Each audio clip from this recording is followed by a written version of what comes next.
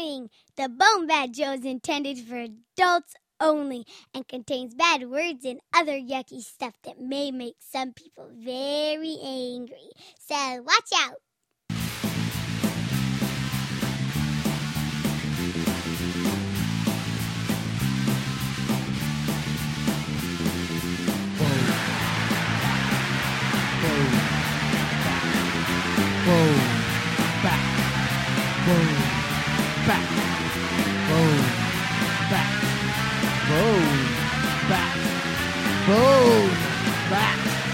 BoneBat! It's time for the BoneBat podcast, where you can listen to Steve and Gord. It's a kick-ass digital broadcast where we've got dick jokes galore. BoneBat! Hi, you're listening to the BoneBat Show. This is Rick Johnson, the Mustard Plug. Yay!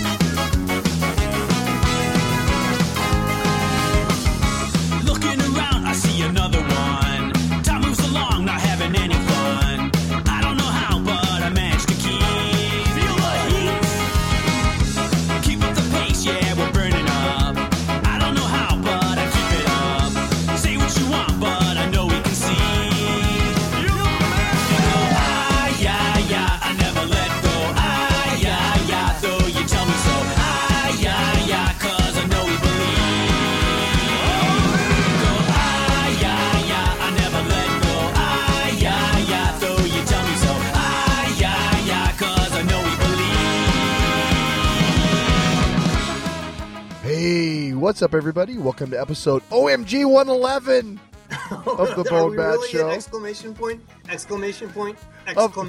episode. This is Steve. And this is Gord. How's it going, man? I tell you, I'm still trying to recover from earlier. I'm not sure if I'm quite up to doing a show just now. I've experienced a trauma. A trauma? A trauma, yeah. I'm afraid to ask more, but go ahead and tell us anyway. Well, here's the thing. My shower is a very small, confined closet of a place. There's no fan. It's just like they, at the last minute when they were building this house, they're like, oh crap, we need a shower. What's the smallest place we could possibly put one? Right there. Okay. It's a steamy area. We open a window to try to let out the steam when you're taking a shower, and you get the idea. Anyway, I had this just horrific thing happened to me whilst I was in the shower doing my regular shower thing, trying to get clean, trying to remove the filth of the day from me. And because I'm human and this happens to everyone, I farted. Okay. And it was a terrible, foul, just violent kind of fart. The kind of fart you don't want to be locked in a small, dank space with, and yet there I was. Like rotten eggs and... Just like, I don't know, like something went really wrong inside of me and is just screaming to get out. So I was reflecting upon this when none other than the person I love with all my heart, the one person in the world I don't want to offend and make myself seem yucky to, my wife walks into our bathroom, and I'm feeling gross, and I'm in this little box of gross, and she says to me, hey, I brought you a towel. The thing is, I just sort of done this yelling back and forth thing with her, saying, hey, are you about done? Yeah, I'm done. Hey, I'm going to bring you a towel. Great. Then the fart. And so she comes in, bringing me the towel. And now I'm in this weird spot where she's just sort of standing on the other side of the door, happily holding this towel, waiting for me like she thinks I'm about to turn off the shower and take it. And I'm in a situation where I'm on the other side of the door thinking, I really don't want to let this out and have her have the traumas of having to see me with no clothes on, because frankly, that's not a treat. And then associating that with this terrible, vile smell. And, I'm like, all right, I'm just going to man up. We've lived together forever. We know each other as human. It's going to be something gross and maybe we'll laugh about it. I don't know. And I turn off the water to the shower. And I'm going to now open the door and subject my lovely wife to these twin terrors of me naked and the smell. And the water is off. And I step in something that's semi-solid on the floor of the shower. Oh my God, no. You didn't, dude. And so, I am now absolutely petrified because there's no way I'm going to be able to pull this off. And whereas I was just completely kind of grossed out with myself before, I am beyond grossed out with myself. What in my mind has happened. And what can I do? So I did the only thing I could do at that point. I lied. I said, oh my God, I can't believe I forgot to rinse my hair. And I turned the shower back on. And she's like, yeah, whatever, drops a towel down. So now she's saved, but I have to live with the idea that I've voided my bowels in the shower. I'm not sure that's something I can live with. I'm not sure that's something you want to share with our audience. But that's okay, because I looked down and I see I'd stepped on a piece of soap. Oh, thank God. But I may never recover from the As I've scars. said many times on this show, because the alternative would be unthinkable. Yes. So you didn't crap your shower. No, I guess that's the... You've got that going for you. And not of crap. The shower's half full. The shower is half full of filth. So you're right. I should be looking at this as a good thing. Hey, how's it going, Steve? I'm in a good mood. Did not crap in the shower today. Did you go run out immediately and buy a can of those scrubbing bubbles like in the commercial? Little ones just that look cover like myself in it. Drink half the can. Start trying to get the dirty thoughts out. Oh my God. Feeling of being unclean. Yeah, like this show now. Thank you soap for that. People, it was soap. I really feel bad for the listeners who turned it off before they found out what I stepped in. Yeah, because they were all going, I cannot listen to this anymore. Wow. Okay, well, let's go to something pleasant after that. I thought this was pleasant now. Hey, happy ending. Let's talk about our musical guest. We are lucky to have, returning this show, Grand Rapids, Michigan's own Mustard Plug, who we first featured way back in 2009, episode 23 of the BoneBat Show. And they have a brand new album out that just hit today called Can't Contain It. And we're going to be playing much like Gordon's Bells.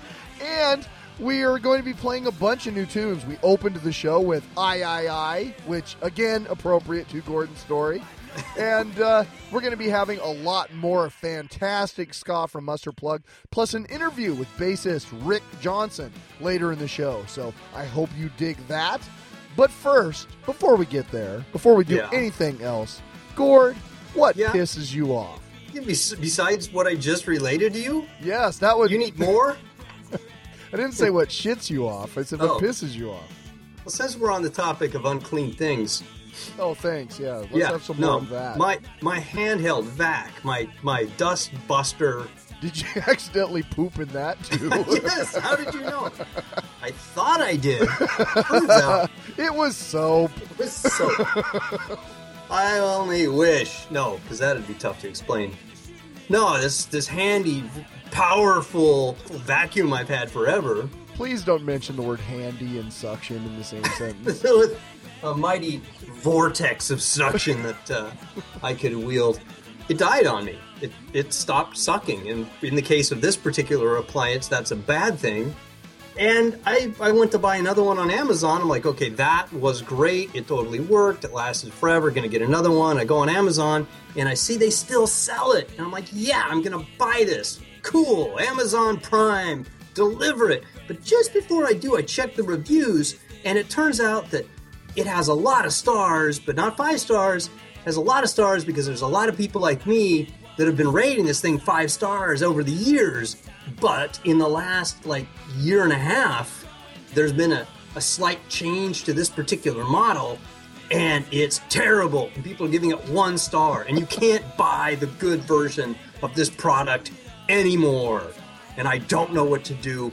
I am completely paralyzed when it comes to dustbusters. I'm afraid I'm going to buy the wrong one. I don't have a dustbuster now. I know, because I hear that if you don't get the right model, you can get the red ring of death. Which is almost as bad as the brown ring of death. Are you ever going to let this shower thing go? No, this may be the whole episode. Jeez. Hey, speaking of terrible holes, I went to the dentist. Speaking of places where I pooped. On my dentist. You are truly the master of the segue, I gotta say. Yes, so. No, I went to the dentist today, just got my teeth cleaned. I hate that. I think that's been what pisses me off in the past, but it's the most invasive kind of medical or pseudo-medical procedure that I've ever experienced. It's just, 45 minutes of people with their hands in your face. It's just... bitching at you about not flossing enough. Right, making me lie. So, when was the last time you flossed? You're trying to come in for that lie that sounds believable based on the amount of gum you have? Yeah, but really, between the gum and the amount of tartar, the coffee stains, it's pretty clear to them exactly, probably like tree rings. They can probably figure it down to the day when you flossed last 2 years ago. After you ate popcorn at the movies or something. Right. Like, one of the few reasons why you'd actually floss. I try. I've been trying, because I've got a dental appointment at the end of the month, and I've been trying to floss more. And I just always forget. That's the thing. But I'm trying. I'm making an effort. Yeah, that won't save you from dental scorn. I think they leave their fingers in my mouth for an extra 15 minutes just to punish me. It's so invasive. I understand that a man my age, that there is a certain procedure that happens at the other end that people say is invasive. I myself have never had the finger up the butt procedure, but I don't know. If I ever get my prostate examined... Yeah, well, you'll be 50 soon enough. It's coming. It's coming. I guess so. Man, now, this is do you know when it does happen, though, is it okay to touch yourself while it's going on? What is wrong with you? The funny thing is, at my dentist's office, there's the sweet, nice dental hygienist who it's an absolute pleasure to work with her. And there's the East German hygienist who really, it's her life mission to scrape the piss out of your mouth. What is there piss doing in your mouth? I don't know, but God, man, the difference afterwards is your mouth has gone 10 rounds. And you never know what you're going to get. It's it could be a pleasant experience. It could be horrific for the next 45 minutes. Or the tiger. Yeah, exactly. So, yeah, I've got that to look forward to. But that's not what's pissing me off. What's pissing me off? Well, the Seahawks. We're very proud of our Seahawks here in the Northwest. They made it to the NFC Championship game where they're playing your 49ers this coming Sunday. Oh, wow. Very exciting. Yeah, you knew that. You watched the game. We text each other really? This is news to me. I don't live and breathe it, though. That's the difference. And so I saw that commercial. The Colin Kaepernick. First of all, whatever. Douchebag. It's like Copernicus, isn't it? No, not at all like Copernicus. It's Colin Kaepernick. And his commercial for Beats Audio, where they don't come right out and say it, but Colin Kaepernick is getting off the bus, and he's just getting harangued by fans who are throwing shit at his bus. There's a guy that's pissing on the tires of the bus. There's a little girl filthy-mouthed girl who's flipping him off and swearing. And the Seattle security situation is non-existent. Well, wait. It doesn't come out and say it's Seattle. How do we know it's even a slow person like colors? The colors are blue and green. It's raining. There's a guy in a blue and green bird costume. There's a guy holding up a sea fence sign that doesn't have the holes punched out, which is like there's one fan at the Seahawks game who uses a sign like that and has done so for years. And so it's obviously what they're doing. But the thing that pisses me off about this is that Seahawks fans are a lot of things. We're loud, we're boisterous, we're excited about our team. We're not dicks. No, you're not. No, and a fan base that has had scorn heaped upon it. I mean, just a couple of years ago, Seattle was voted by one of the magazines one of the most miserable sports cities in the nation. And to paint us as a bunch of obnoxious douche nozzles in this commercial really pisses me off. I think it's not fair and it sucks. And they're doing it what? So this tattooed idiot of a quarterback can look better? I mean, what the hell? They're doing it to sell product. But they're not going to sell any product in Seattle now, the dumbasses. You people are smarter than to own Beats devices. Come on. Yeah, I would not. Give I don't own any now, but I wouldn't buy any. But you're just going to lose sales in the Pacific Northwest. I think that sucks, and that commercial pisses me off. That's funny because when I saw that commercial, I thought it was kind of amusing, but I just figured that they had a different one for each market. I figured up in Seattle, you guys were seeing something else. Yeah, you were seeing Russell Wilson get off the bus and a bunch of 49ers fans were haranguing him. No, that's not the case. Another group of real rowdy fans. Right. How about a group of Raider fans? They're brandishing their Chardonnay glasses. Yeah, their swizzle sticks. Furiously tweeting on their laptops. Yeah. So, anyway, that pisses me off. No, I'm sorry. I'm sorry if you feel you've been unfairly maligned. Just to complete the thought, fuck the 49ers. Well, classy. Fuck you and fuck the 49ers. There, that was a little better. Gosh, Steve. I don't know what your problem is. I mean, besides the fact you've never won a Super Bowl. Yeah, that's the problem right there. I think you will find all of us Seattle fans, if there is a Lombardi trophy ensconced in this town come February 6th or whatever the date is, I think you will find us become much more even-keeled.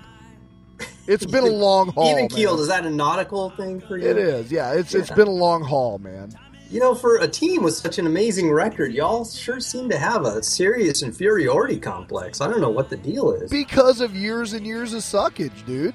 Oh, There's a long and glorious career of bullshit around here when it comes to sports teams. So it's not so much an inferiority complex as a reality check. Yeah, our NBA team left for fucking Oklahoma. My God! How shitty does it have to be to leave Seattle everybody on to that go team for was like, what? Oklahoma City? I mean, where are we going? We're going to Florida? No. That's like having a hot chick break up with you right there. That you don't get over that. Really, dude, it's like a hot chick breaking up with you and then you being forced to, I don't know, date her ugly cousin? I don't know. To watch your ugly cousin in a porn with her, transmitted live on the internet from Oklahoma. And seen in my shower. Yes, it's terrible. It's terrible. God. Oh, man, I'm so glad that didn't really happen. I would have had to just take the bathroom down to the studs. Yep, I'm glad that didn't happen, too. Well, dude, why don't we listen to a tune from Mustard? Let's do that. All right, here's a song from 1997's album Evildoers Beware. I hope this song doesn't rub you the wrong way. Miss Michigan.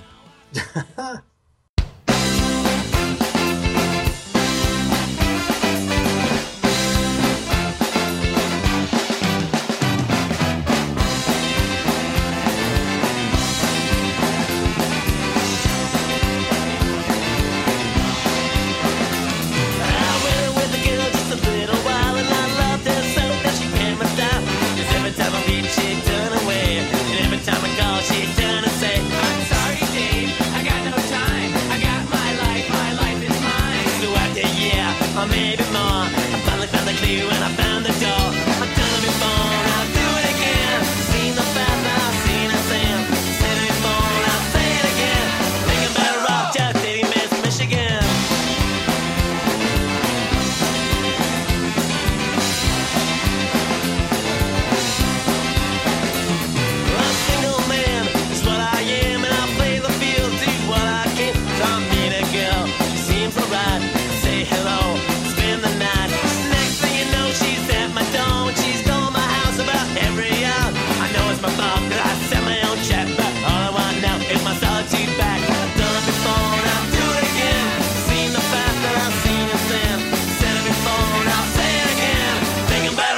chest, did he miss Michigan?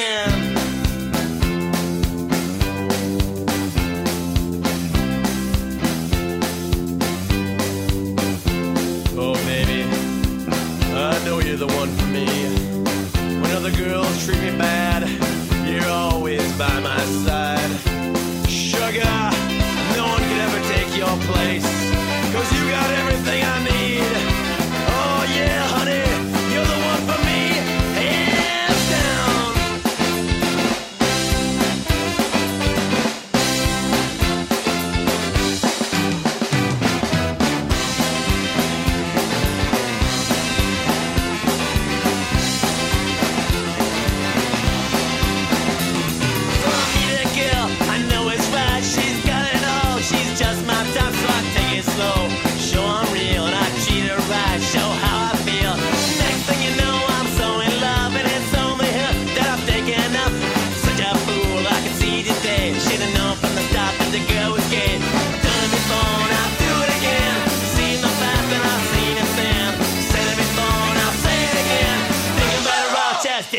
Michigan.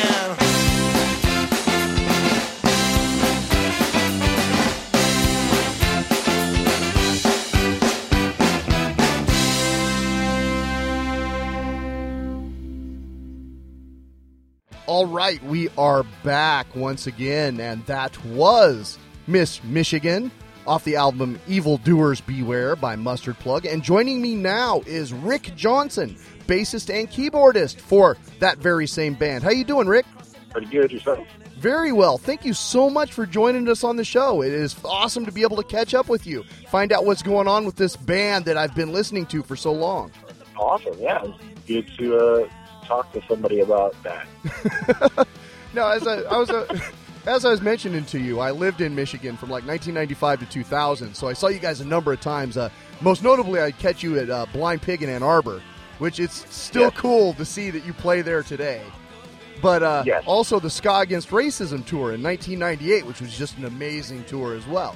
Now, you kind of joined the band after that, so how did you enter the band? How were you invited to join Mustard Plug? I don't really know their whole story about it. Basically, I just got asked. I was literally on the streets of Grand Rapids and saw Colin. Colin said to me, "You're the new bass player." And I was a little confused. I said, "All right, cool." And now here I am. Yeah, and you've been with the band now over a decade, right? Sure. That's all fuzzy to me as far as, like, I don't exactly know the answer to that question. Sure, a decade, or maybe just a decade. Okay. And my mid-20s, I wasn't around a lot, so it all feels like a blur. I see what you mean. Well, and you were also kind of responsible for the drummer joining the band as well, right? Yeah. I mean, we knew each other prior because we're from the same town. Uh-huh. And when the drummer that was drumming when I joined, there was a very short list of people that could potentially do it. Okay. And he won the contest. Now, the two-man contest. Now, having joined the band a little later, were you ever forced to wear the mustard yellow sports coat, or did you avoid that era? No, we've worn it on occasion. The thing with those coats, they're really big, really big, like comically big. And so everybody but me, it looks ridiculous on. Like, it actually fits me well because I'm a big guy. But everybody else was just like, I cannot believe you're wearing that in there. Like, how is this so big? They're like double or triple XL size jackets. So they may get pulled out more if they weren't so ridiculously large. Gotcha. Okay. They also smell terrible. Oh, so, really? Yeah. The band doesn't hire a cleaner and an inventory person to handle that? That's not in the budget. They're probably sitting in a bag in somebody's basement getting mildewy right now. As we speak. Currently. Maybe in a puddle of water. I don't know. Nice. Beer. Yeah. It could be beer. Sure. They'd probably be at Dave's house for it to be beer. So tell me, how vibrant is the ska scene right now? I know here in Seattle, even when we moved here, there was never kind of the excitement about ska that there was in the Midwest. I mean, when I was there, I remember there was a ton of bands locally. Like, you'd have Gangster Fun and the Articles and Mustard Plug, and just down the road you've got MU330, and a bunch of other Parka Kings, a bunch of other great bands in that area. And when I moved to Seattle, I didn't really notice there being that kind of a scene. And I know it's been a little while since then, but what is the ska scene like? It's a little small, I would say. Probably on the smallish side. The whole music industry seems a little smaller now. So when you're a subgenre of a genre that is already small to begin with, I think when everything's all said and done, it's kind of small. It's still good, but, you know. Do you find if you go to a new city, are there local bands who can step up and be on the bill with you, or is that tough to find? The weird thing is, like, all the local bands seem to be older cats. Mm-hmm. Like, it doesn't seem like there's a big crop of, like, consistent, young, good bands these days. I don't know what the reasoning behind that actually is. It seems a little weird. You know, like kids aren't starting bands anymore. They're just playing with phones. Yeah, well, it's also, but, you know, I mean, there are still marching bands and things in school, and it seemed like historically a lot of ska bands came out of kind of the band geek mafia, you know, to take the Voodoo Glow Skulls term, you know. Yeah, the problem with that is I think the youth culture, I guess, doesn't reflect as much of that anymore, you know. Mm-hmm. Even the band geek wants to be a DJ, a secret DJ, you know. Yeah, when I see something like the Aquabats have a TV show now, though, it kind of gives me hope that maybe ska will make another resurgence. Yeah, no, I'd be down for that.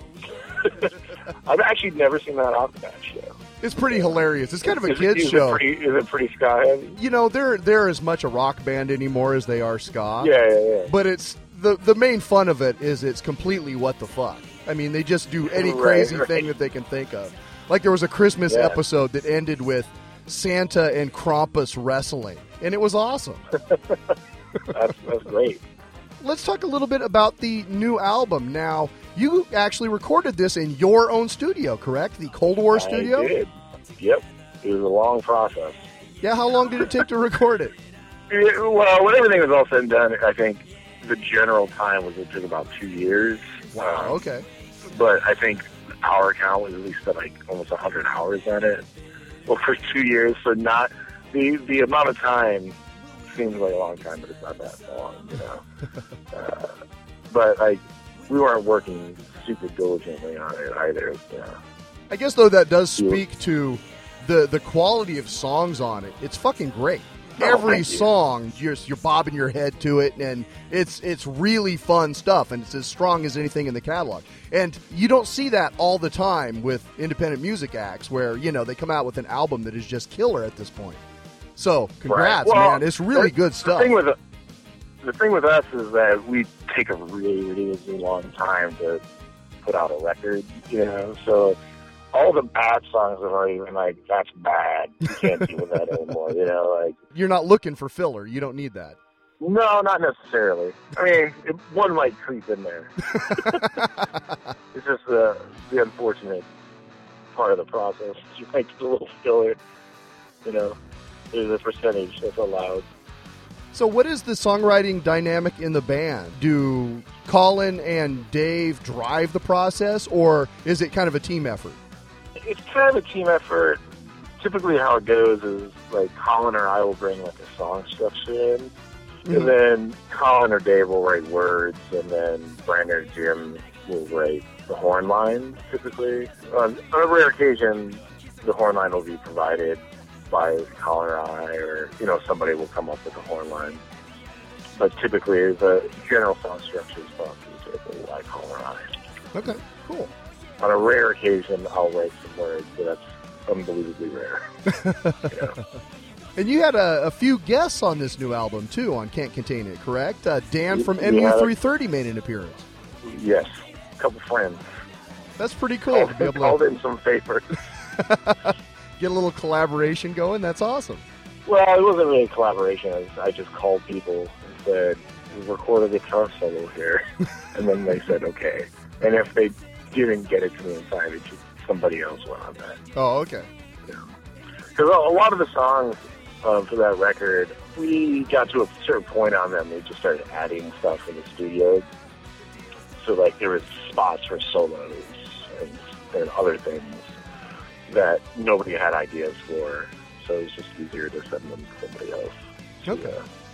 To finish that up, Got it. So the album just hit on No Idea Records, correct?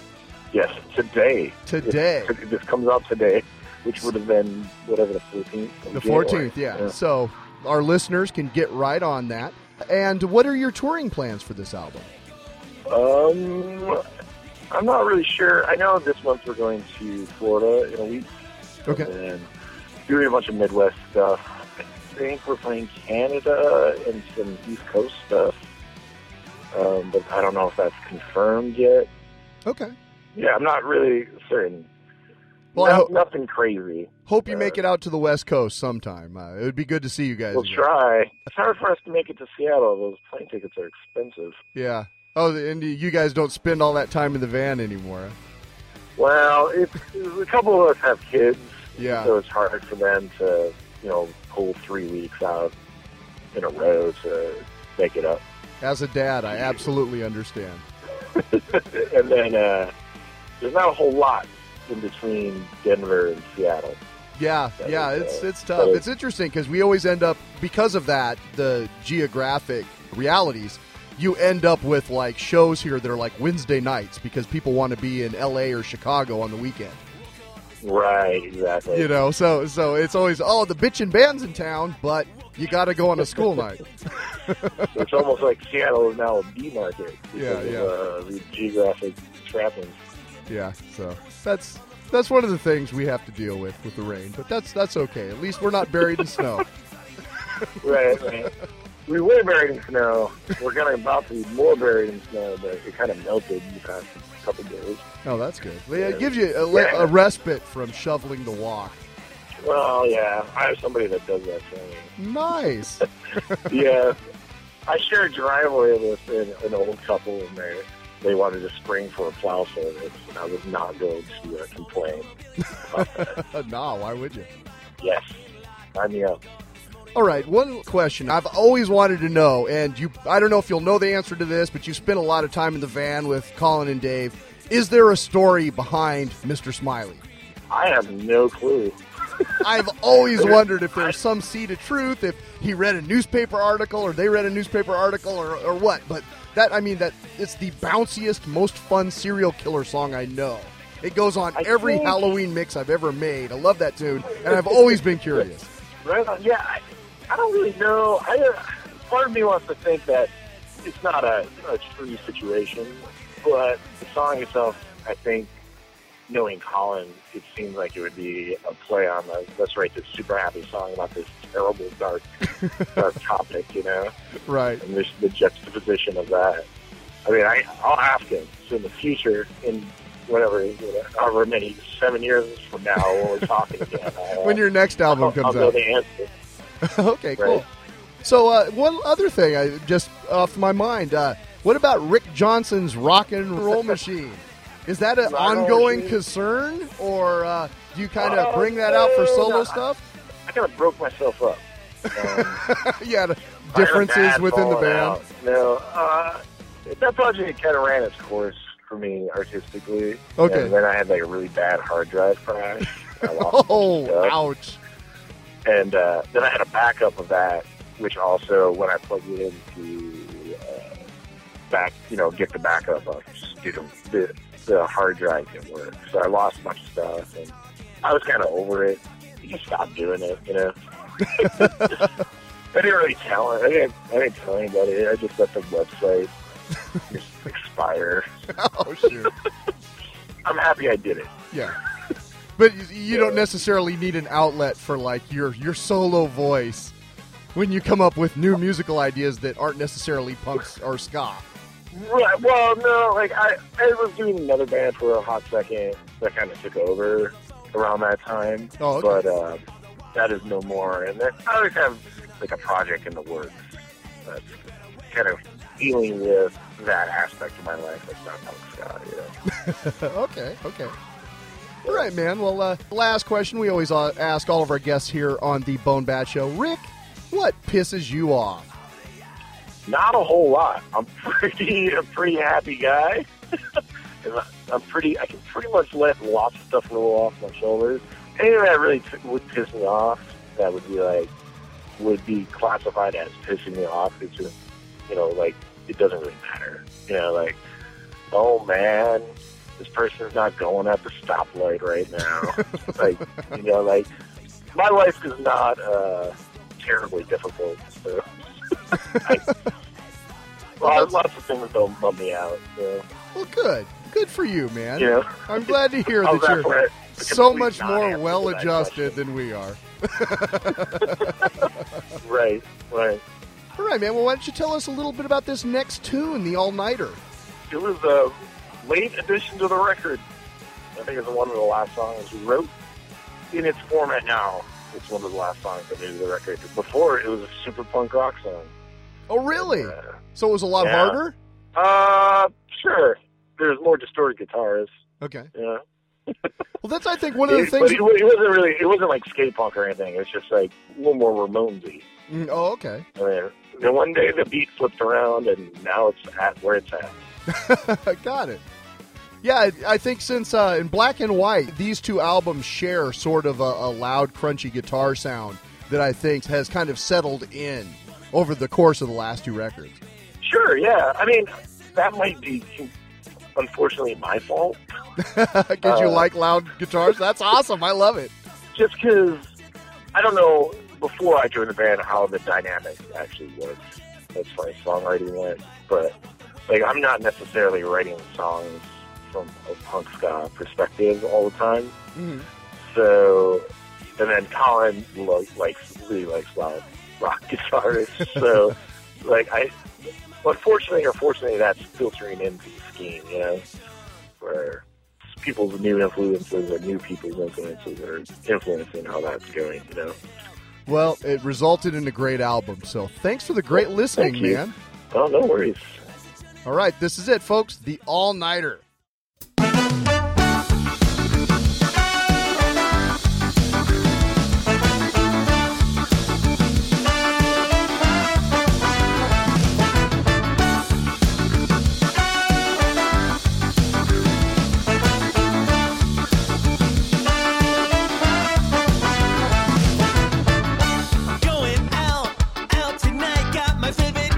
And I'm feeling right. Cheap girls are playing in a basement.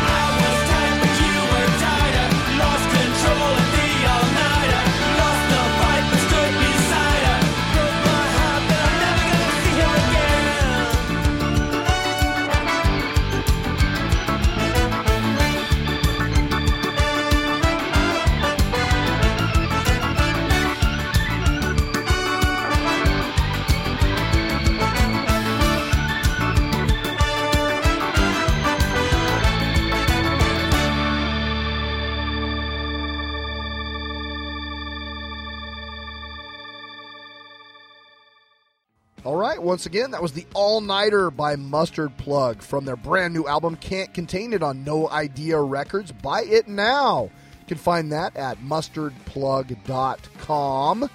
It's a great album, I've got to say. There's so many catchy tunes on it that I've been listening to it over and over again. And, these guys take a long time to put out a new album. As Rick mentioned, I think it's been 7 years since the last one. But, man, it was worth the wait. What a great album. It's really good stuff all the way through, so what a listen. Yeah, that's amazing. I love it when a band you've just sort of kind of given up on ever putting out anything new, bam, they hit you with something new. Yeah, and, have it be quality. Like what the Blue Meanies did, yeah. Yeah, something that we're trying to cash in or whatever. It's really a solid album. Speaking of ska bands that we assume are gone. Yes. Did you know that Real Big Fish broke up and then reformed, containing all of one of the original members? I did not know that. And they're now touring with Suburban Rhythm, as in whatever happened to Suburban Rhythms?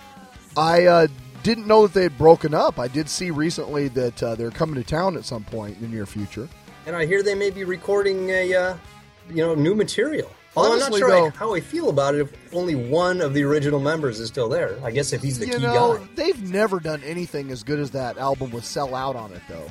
That's true. I've bought Your Radio. a number of their later CDs, and Julie likes them a lot. But I don't think they ever were as good as that. So I don't know if I would buy a new Real Big Fish album unless I heard it. Yeah. There are a couple other bands like that. Like Less Than Jake kind of got out of the ska thing and more they punk became rock kind of sort of. rock and roll. Yeah, and they weren't quite as catchy anymore. That was always their claim to fame, was kind of just this amazing bag of hooks. And they weren't quite as catchy anymore, so I sort of fell out of love with them. But there are still, the Michigan bands that I listen to, like Mustard Plug. It's cool to see them still being vibrant for just that reason. Yeah. So anyway, let's talk a little bit about our various projects. The Comedy of Horrors Film Fest, which will be taking place on April 26th, 2012 at Central Cinema in Seattle, Washington. As you know, Kickstarter, fully funded. We are confirmed. Musical guests will be Beefy and Kirby Crackle. Kyle from Kirby Crackle is going to do an acoustic set. Really awesome stuff. Currently what we are doing, we just sent out surveys to get information for all our backers. I still need t-shirt sizes and a little bit of miscellaneous information from a few of you. So if you could answer your surveys, check that. I'll also post a Kickstarter update video thing, too, in the very near future, just to jog your memory so you're reminded about that. But the other thing is we're working on films. Right now I've got feelers out for a bunch of features. And at this moment, things are kind of sitting on hold. What we're waiting for really is Sundance to happen. There are a number of comedy horror films that are going to find their distribution at that festival. And that is going to be our opportunity to find out if we can get some of these movies. Now, that's what happened with Grabbers 2 years ago. Grabbers went to Sundance, went to distribution. It took a while to circle around and get back to us for the film festival, but it all worked out because we were able to show that, we gave it its Seattle premiere. So that's all kind of part of this process, how the Hollywood system or even independent film system works. That's an important cog in it. So we're going to know a lot more in a couple of weeks after Sundance is complete. These films will get their distribution, and we'll find out what will be available to us for the April event. So very cool stuff there.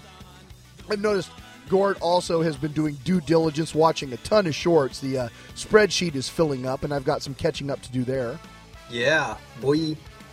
Also, we have some photo references and some ideas out to our graphic designer, who is currently working madly on that, and we should know something soon as far as what the shape of the poster and t-shirt art might look like in the very near future as well. He's got a twisted, brilliant mind, I tell you. Also, we've got a little bit of information on sponsors. Games and Gizmos is returning, of course, as a sponsor for the Film Fest. Paizo Games also is returning, so there's two of the people that we can look to for some awesome prizes at the film festival that we will be giving away during the course of the evening. And then back to Games and Gizmos on February 22nd for the BoneBattle Gaming Tournament, which is going got a lot of cool stuff. Now, again, it's going to be 5 games played live. This is a free-to-play tournament, so you can call the store and sign up. The games that we're going to be playing this year, The Duke from Catalyst Games, which is a tile game where each tile has a certain move, so similar to chess, but with a different move set. So it's a very cool game. Dungeon Roll, which is an awesome dice game where you basically have to roll dice and spells and fighters in order to defeat the denizens of a dungeon.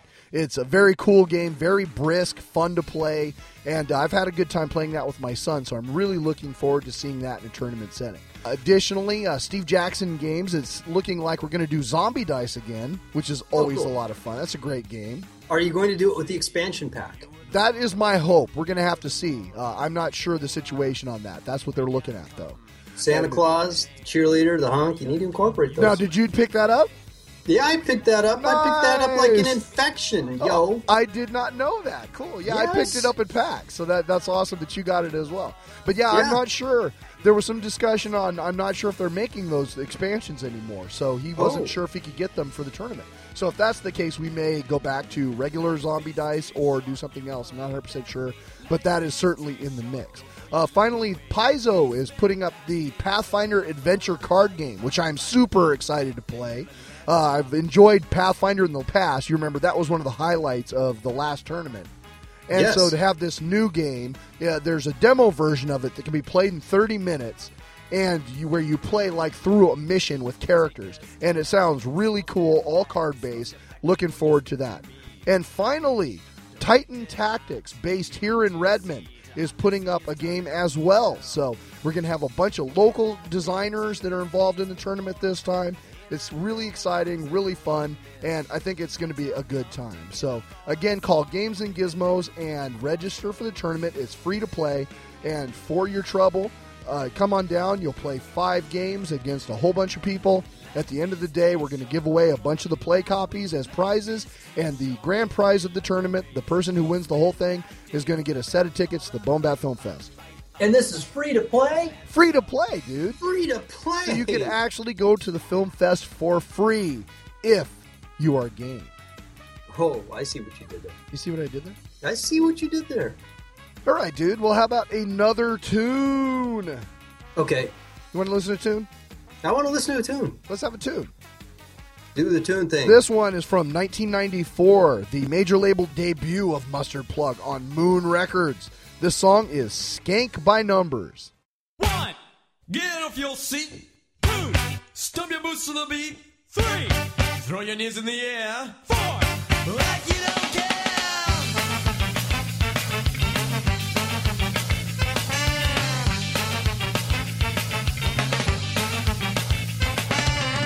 We don't want to see you slamming in the pit. No, we don't want to see your confidence hit. No, we just want you moving fast and faster to the beat of the Super Ska Master. Bonus like a slam to the beat of ska. One out against that, for us there's more. To dance with us you didn't act like a jerk. Skating's very fun, never getting hurt.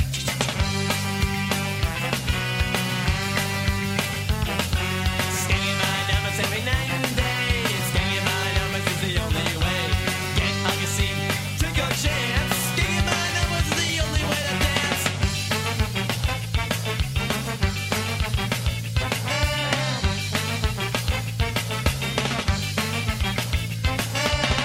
You can tip your head up, pierce your nose. Dress up in flannels or rude boy clothes. But where manners is with your shoes, that's where it starts for your styling moves. Stinging in your stance and it's our way of life. Away from trouble, away from strife. Afraid of fun, then you better beware. On the dance floor, we don't ever care. 1, get off your seat. 2, stomp your boots to the beat. 3, throw your knees in the air. 4, like you don't care.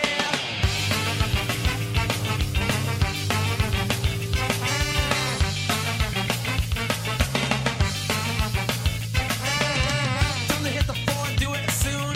As ska music starts to fill the room. And then it's gang, well, it's time to start. Soon you will be a rude boy hot. Finally, we like to stop and thank our roots. Respect the specials, the majors and toots. Wailing wells, all I can and beat. But most of all, just get the lights and music complete.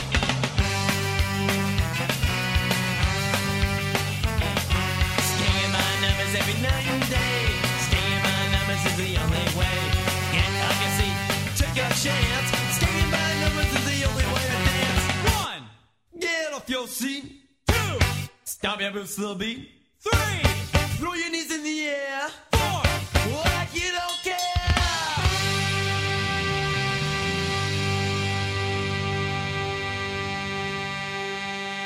NFC Championship. NFC Championship.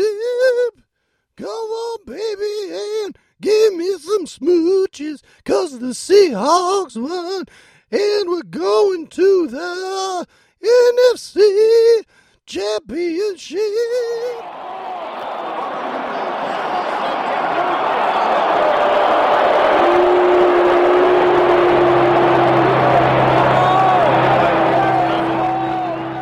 And we're back. Hour 3 of Sports and Shit with Steve and Beefy. How's it going, man? It is going fantastic, Steve. How you doing? I'm doing great. Now, we've talked already about the Sonics, what we're thinking if there's ever going to be another basketball team. We've talked about the Mariners. Robinson Cano is going to be good for next year, but right now it's time to spend some time on the Seahawks. I think all time, really, if you really want to break it down, should be spent on a How little bit of Seahawks. About them Seahawks? Wasn't that a game on Saturday? Yeah, Saturday. How dare they do that to me? Just switch it up. My entire week. But what a game, man. You know, we got out there. The rain was pouring down. It was pretty miserable. And there were a few moments. You know, any longtime Seahawks fan is going to get a little trepidatious when the score is close. We want every game to be a blowout because we've seen too much disaster. But we've been Seahawks far too many times before in the past. They pulled it off, man. The big win to go to the NFC Championship. Oh, man. I don't remember. I was a kid last time, 2005. I had just graduated. I was a young man. My whole world ahead of me. Last time this happened. I know. And now, just to be on the cusp. And we've earned the right to play the 49ers here at home. And really, like they've earned the right to play with us. Right. But really, I mean, you know, they went to the Super Bowl last year. It kind of poetically, it's only right that we should play them for the right to go to the Super Bowl. We should whip their ass here. And if we can't, we don't deserve to go. Absolutely. It does feel like they have like the NFC Championship belt that we have to, suplex them for. Yeah, you kind of have to unthrone the, reigning guy, right? Exactly. And I do, it is kind of cool that the Final Four are kind of like four intimidating teams, not just like some streaky team that kind of got in at the end. Right. It's like 4 really strong teams, and whoever wins it's going to be a pretty dope Super Bowl. So yeah, statistically, I think they were 4 of the top 5 teams in the league. The only other one that snuck in there was Philadelphia, based upon the stats for the year. But I mean, things are looking good, and certainly Seattle at home has a very good chance to win this. Yes, 49ers are that team that, out of the league, they're still the one I have the most trepidation about because they did beat us. Not at home, obviously. We beat them at home. Right. But, it's always a close game. It's always super chippy. There's always a lot of flags, and there's always a lot of it could go either ways kind of thing. Kaepernick, I hate to admit it, but he's got, he's very fleet. So it's just, it causes me concern. But then, I think about our defense, and I think about our struggling but awesome offense, and it gives me hope that we've done good all year and we beat them at home before. Yeah, it's true. Well, let's talk a little bit about Saturday. So against New Orleans, a couple of the big plays. Now, Percy Harvin, of course, was exciting to watch. He wasn't there very long. He ended up leaving with a concussion at about halftime. But the amazing catch that he made where he climbed the ladder between 2 defenders. Oh, yeah. That was just incredible. He got right to the peak, I don't know how, and he saw it before the defender and everything, and he was able to just jump 1,000 feet in the air. It was like a basketball rebound. It was just amazing. And I love how it was just like Russell Wilson already knows, I can just throw it up there. I'm good. Yeah, he's got that much trust in him. Exactly, and I feel like had he played any more than what he did, just what little he did, not only would he have been able to make, I think there was another catch, the catch that he got popped in, we talk about New Orleans kind of playing a little rough, targeting Percy a little bit, I think, but taking that big shot, I feel like he could have caught that ball, and the second hit he took in the end zone, he was just fingertip away from catching a touchdown in there. Yeah, it's almost every catch he seems to do, it almost looks like highlight reel, you know what I mean?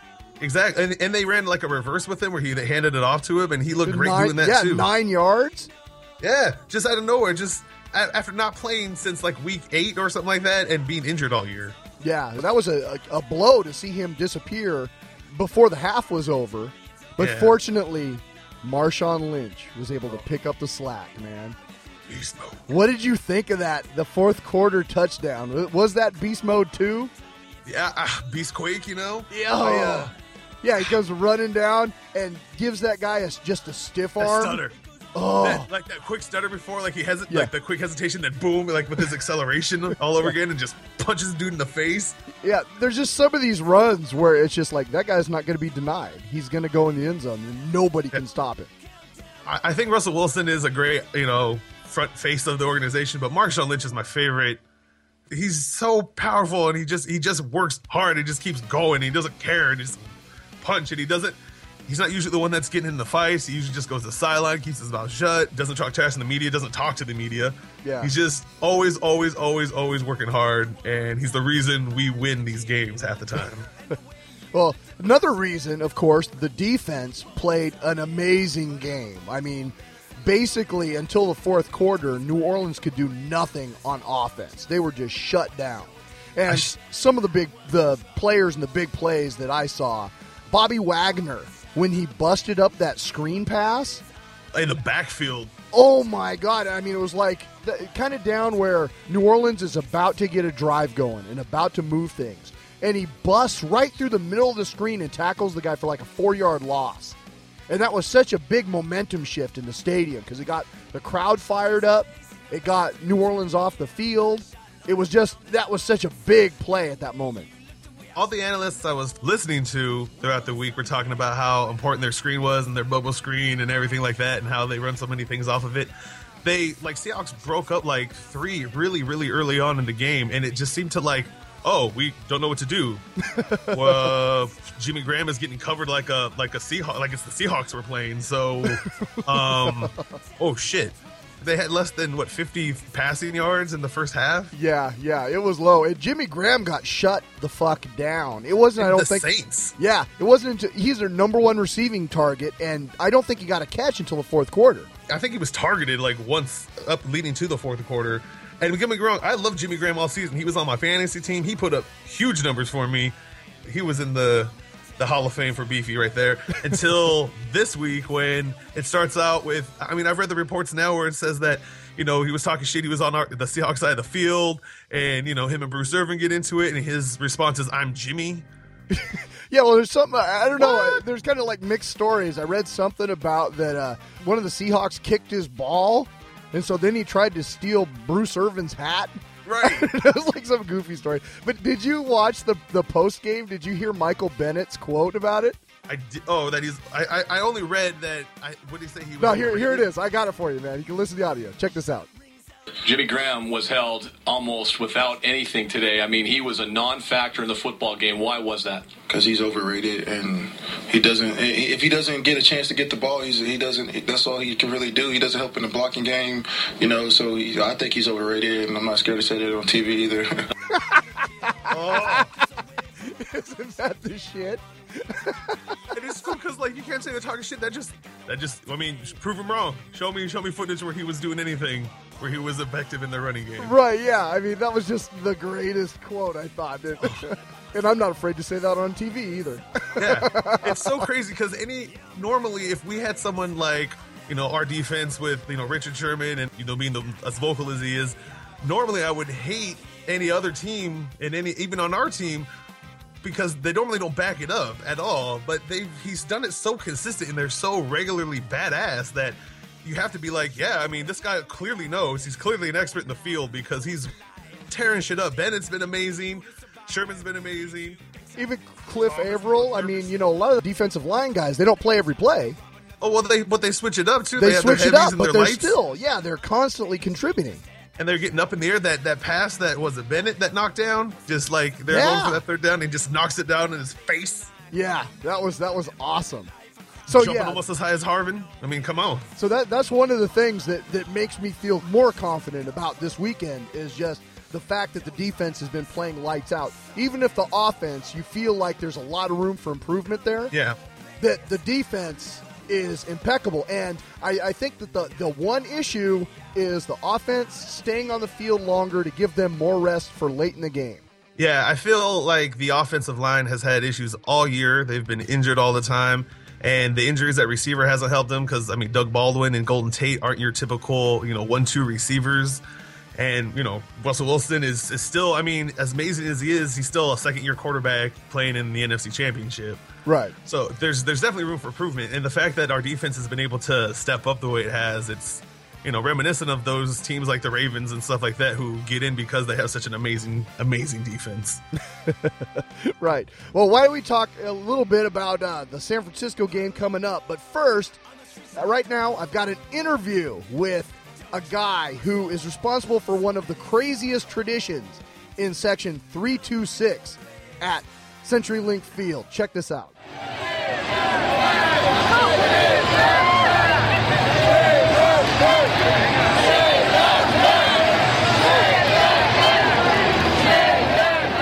All right, Steve here at the Seahawks game, and joining me now is Tim. How you doing, man? Good, man. It's great.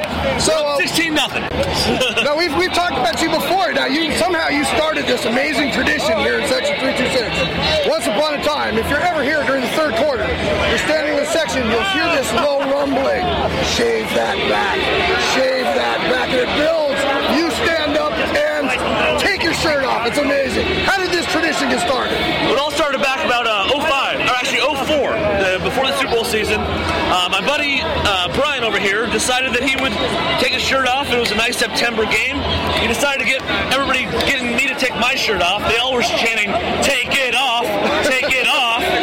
All of a sudden, as soon as I took my shirt off, without any pause, it turned to shave that back, shave that back. Ever since then, regardless of the weather, the score, whatever's going on between the third and fourth quarter, everybody stands up and yells, "Shave that back," and I got to do what I got to do to support the team. And it's fun because, down around us, there'll be people every game from other teams or have never been to a game before, and they see this, and it's just like this amazing organic thing. Oh, yeah. My wife was like, she got one of her good friends from high school Facebooked. There's this crazy guy, and she took a picture and put it on Facebook of this guy taking his shirt off, and she said, "That's my husband." Now, they've kind of changed the music. They used to do a TV timeout after the I know. So it used to give you a little dancing opportunity. How's that affected your swerve, man? I'm a little disappointed. In fact, I put that on my season ticket disclosure thing, and I was pissed that we don't have a good, we need Holler Bat Girl or that ooh, ah song. Yeah, We really need it back. We really need it back. That was a big part of the whole celebration. Absolutely.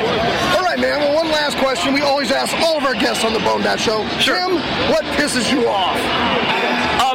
Fair weather fans. They piss me off more than anything else in the world. Fair weather fans. They piss the me guys off. who leave at the start of the fourth quarter. Oh yeah, and guys and bandwagon jumpers that are just here for the first year. We've been here through thick and thin. We love the Hawks. Go Hawks! All right, thanks a lot, man, for joining us on the show. All right, man.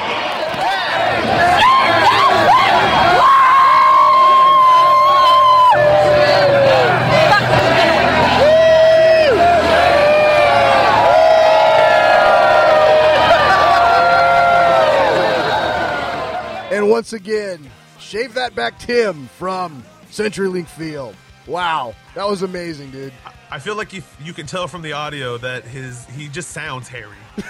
He does. Sounds like a hairy man.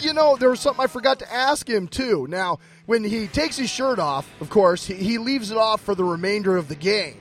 And I meant to ask him, has there been a game yet where you're sitting there in the fourth quarter and you just thought to yourself, man, maybe this whole thing was a bad idea? And I forgot to ask him. So, Tim, if you're listening, send us an email to steve@bonehand.com and let us know, was there a game that stands out memorably as, God damn, this is cold? Because I always wonder, you're sitting there like a He-Man, and I'm wearing 7 layers. Yeah. It's impressive. That's all I'm saying. I want to ask the same thing of the Sea-Hulk guy. Because, that's just paint. Paint can't be that warm. Right. No kidding. At least, what's the hairy guy's name? Tim. At least that guy's got a layer of fur there to protect him. Yeah. It kind of got the Sasquatch thing going on. Plus, by the fourth quarter, you're revved up. Seahawks are either winning or in it, at least all season long. I will say that. When the Hawks are winning, you don't tend to notice the weather so much. Now, I heard a rumor, because my biggest shame and lack of pride is that I've never been a member of the 12th man. I've never been to a Seahawks game. So I heard a rumor that the commercial where they have the guy come in and everyone's, he has Gary or whatever, his name everywhere. It's all Seahawks, but it's all them. They said that the commercial isn't realistic because people in the stadium in the stands are actually sitting. Is it true that you get up and rowdy all 4 quarters? No, I wouldn't say that. Like during regular season, no. But this last game, during the playoffs, we were standing up 80% of the game. Really? Yeah. Everybody's on their feet. And what's cool about Seahawks game is it's a pretty informed crowd. Like, people will sit down for first and second down, or like when we're on offense, usually that's when people will sit and they'll jump up during a big play. But during D, you're standing, or you're definitely standing on third down. Like, everybody is up making noise. And that's what's kind of cool about it. And people are watching the game. They're synced into it. So if they see, like, all of a sudden the quarterback or the opposing team starts gesturing like they're changing up the play, you can actually hear it get louder. Oh, baby. It's like the fans are putting their foot down. And it's really cool kind of experience. 12th Man doesn't seem to be there for the social experience of it. I mean, that's part of it, I assume, but it sounds like they're there to make a difference in the game. It is. It's a little of both. Like, you know how football is. I mean, one of the most annoying things about seeing a live football game that you don't realize is the TV timeout.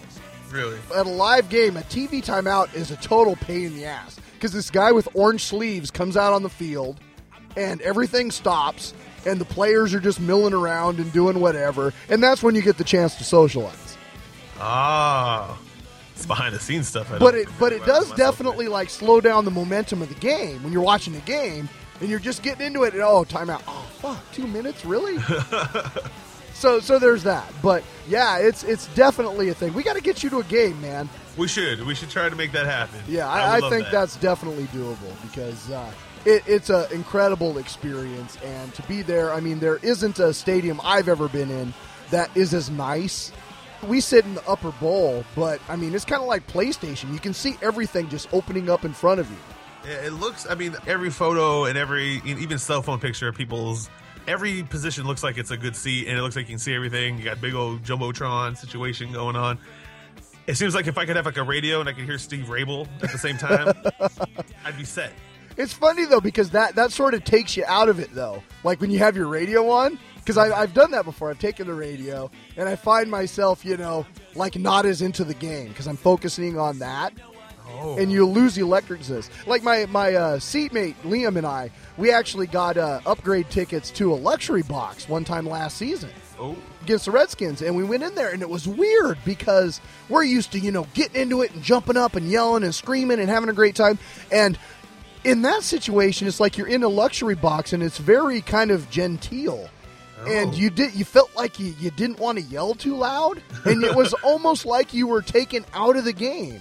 Someone's having a business call down the hall, like you don't want to interrupt it or something like that? I don't know. It's just because there's all these people sitting there that you don't know, and you don't feel like you can really go apeshit. And I mean, in our section, the majority of the people are season ticket holders. They've been there for years. We know these people.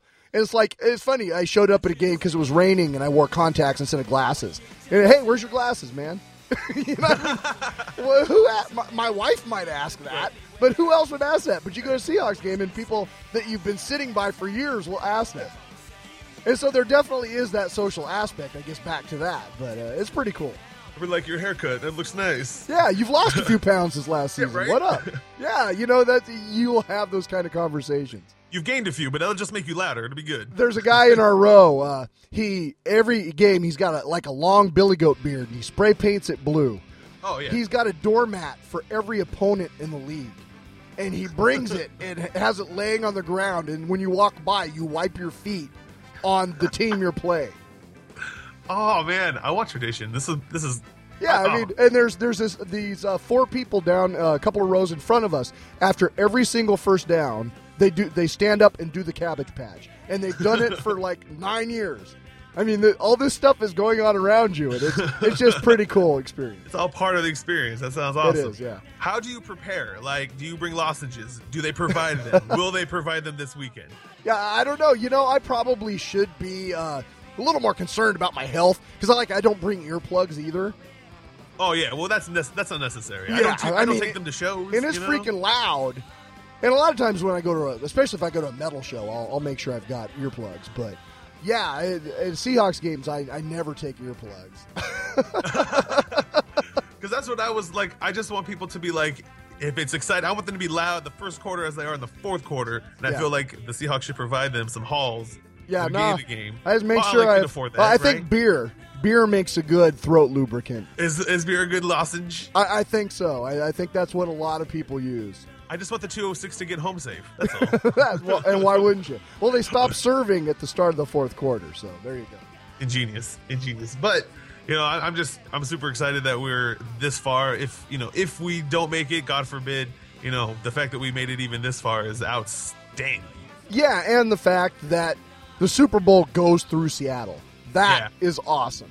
Towards the end of the season, when they were only like they had to win 2 games and they did it on the last game, that caused me some fear. But yeah, well, and again, exciting. We've seen so much heartbreak over the years. It's so uncomfortable to be the front runner. Well, we're just not used to it. I mean, I'm sure if you're a Patriots fan or even like a Dallas Cowboys fan, you've had enough big days. Steelers fans, fuck those guys. I guess 49ers fans, I suppose. Yeah, they had some dark years too. Yeah, any of those teams that have 3, 4, 5 Lombardi trophies, they are much more confident in these situations. But we've had all this weird stuff, like the Jets thing where they invented instant replay because of the Seahawks getting hosed. Right. There's been like so many of these instances over the years of where the Seahawks have gotten jacked that it's kind of hard to take it as face value as we're going to win. Or we get too cocky with we want the ball and we're going to score. Right, yeah. And then, which is still the most swagger thing I've ever seen a football player do, in game. Well, no. Have it all blow up in his face. Yeah, that was pretty brutal. But we have had swagger moments since then. Like the last game against San Francisco when Marshawn Lynch stops at the goal line and steps across because nobody's near him. That was awesome. That was really great. And it's just his quiet confidence that he does it with. Yeah. And then make it rain Skittles. Yes, they do. Well, let's talk about the game, man. So what do you feel about Sunday? How do you think this is going to go down? I think it's going to be real close. I think they're going to just beat the ever-loving crap out of each other, and we're going to need every single minute of the 2 weeks until the Super Bowl, but to get healthy because we're going to go. It's going to be amazing. I'm super, super confident. After the game, I saw how the 49ers did against Carolina, but Carolina's not that hot. I mean, they're just streaky too. You know what I mean? They have a good defense. You got to give them that because they played us. I mean, granted, it was the first game of the season. But they played us right down to the end, and it could have gone either way. But their defense isn't our defense, and they won last time with a fluke play. How Thomas doesn't let Gord get by him for a 50-yard run 900 times out of 800. That's one of those plays. That and did you notice against Carolina that same play where Kaepernick runs around the left-hand side and breaks contain and gets a first down, or in this case, he got that last touchdown.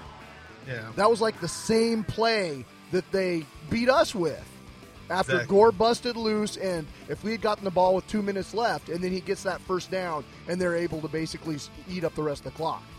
And if we can shut down that play, and you got to think that the Seahawks will be known to watch for that sort of thing by now. Yeah, exactly. I bet they've watched nothing else. Yeah. That there are those key plays that if they can just stop a play or two, we're going to win this game. And I feel like the Seahawks have more upside. Like there's more of a chance the Seahawks are going to bust this thing wide open than the 49ers are. If our offense can get like an early start, like a good start where we can kind of just hand the ball off to Marshawn and let our defense do their thing, we're going to be set. And maybe you get, you pepper that, you do a drive or two where you score, and then you get a couple of defensive either turnovers or a score that way. Mm-hmm. I mean, there's potential to put up a bunch of numbers. And you almost feel like right now San Francisco on offense, they're playing lights out, and the Seahawks aren't. And if they play up to their potential, this isn't even going to be a game. And we're so familiar with them. I mean, they're familiar with us, but that familiarity, I think, is going to, help us considerably since we know how they play. We know how they play at home. We know how our sound affects them. And it's the NFC Championship. I can't imagine you guys are going to be anything less than, record-setting loud. Yeah. Oh, I think it's going to be a noisy afternoon. They're going to be really happy that they put that seismograph reader at CenturyLink. You can see one from our seats. There's actually one like sitting right there. We noticed it this last game. Is this white kind of appliance that has been bolted to the front of the section. Excellent. So I'm really confident in our chances. I mean, like I said, it's the 49ers. They could go either way, but I didn't think the Cardinals would beat us at home, but it's playoff football. These guys are jacked up for it.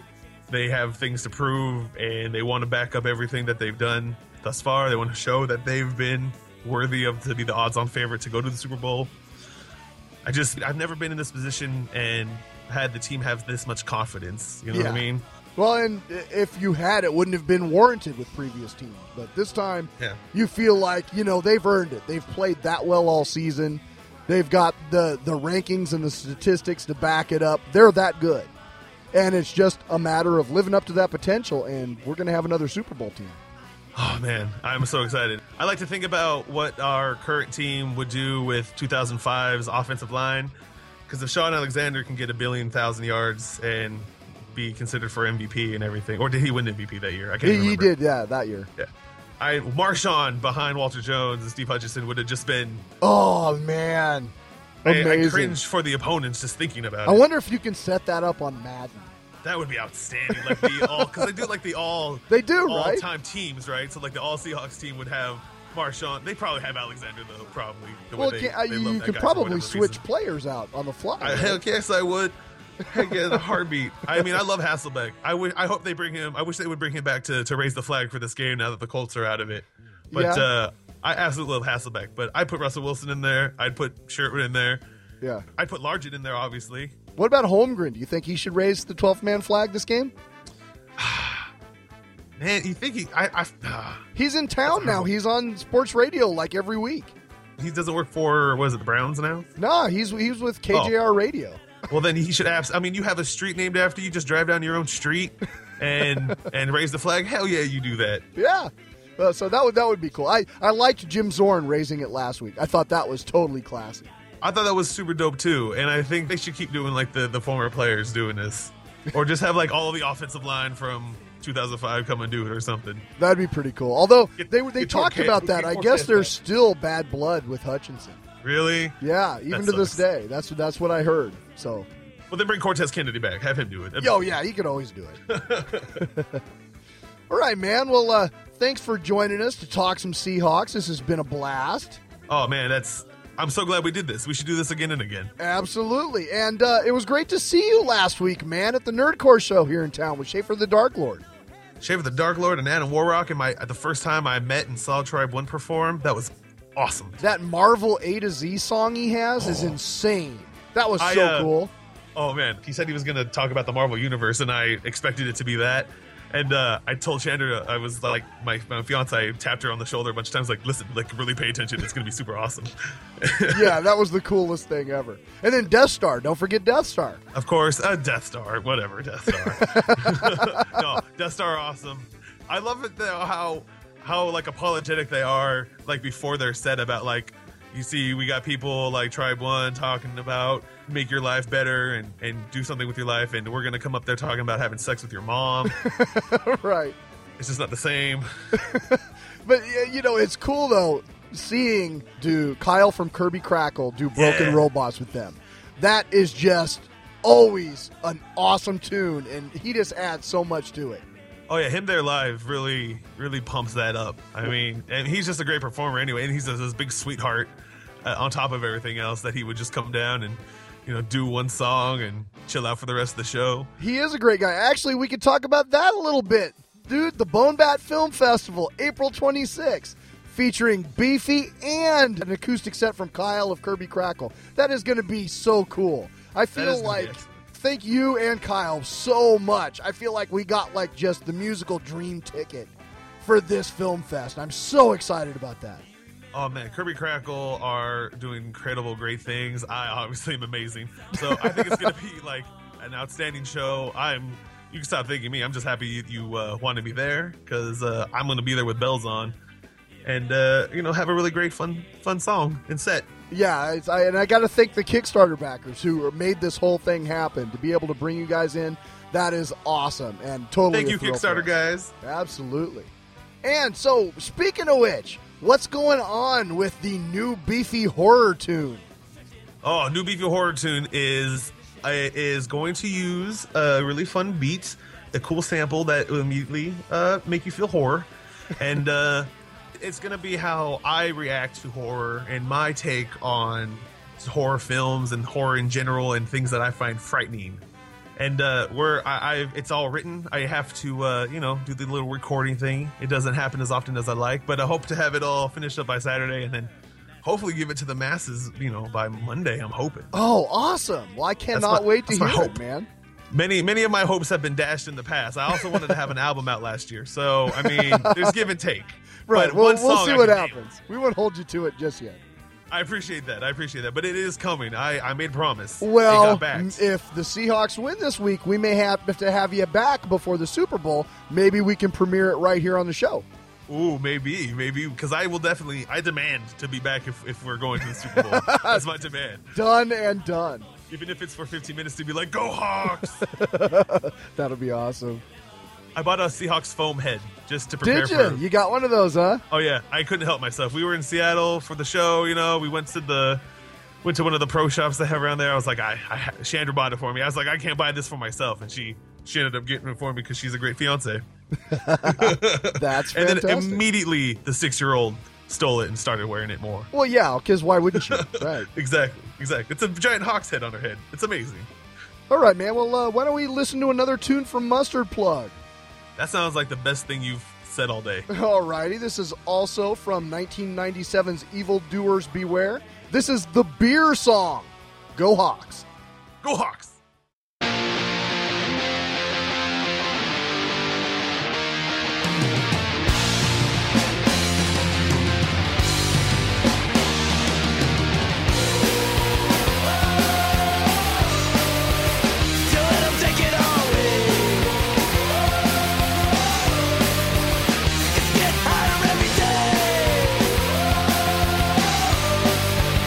Brothers, sisters, hear me say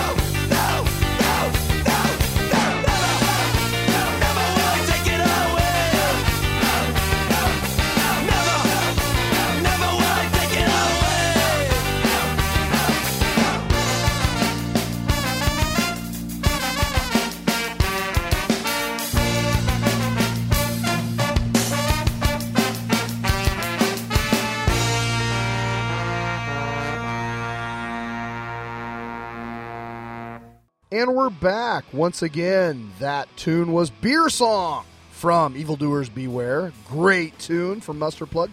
Thanks again to Mustard Plug and Rick, of course, for joining us on the show. You can find their stuff at mustardplug.com. Do so, please. They're great. They are great. Steve, I got to call you on something, though. Okay. Every time we do a show, and I have the slightest thing wrong with me, I get at least 10 minutes of showtime complaining about it. You're doing the show with a cold. You haven't milked it for anything. Because I don't talk about myself, man. I'm disappointed in you. Despite 90 minutes of podcasts contrary. You sound like you've been deep-throating a toilet brush. Yeah, and people need to know why. Thank you. Deep-throating a toilet brush. Man, you're in rare form tonight. I guess so. You haven't said nary a thing that hasn't turned my stomach. All right. So that's my goal. That's a win-win right there. Yeah. How about a little multimedia triage? I can do that. I can triage the multimedia. Because it looks like, just looking at this list, you've been doing a lot of multimedia. Yeah, well, I've been watching things, I've been reading things, and now I'm going to talk about things. First up, Coronado High. It is a piece of journalism. It's somewhere longer than a short story, shorter than a novel, but it's by Joshuah Bearman, and he's the guy that wrote Argo.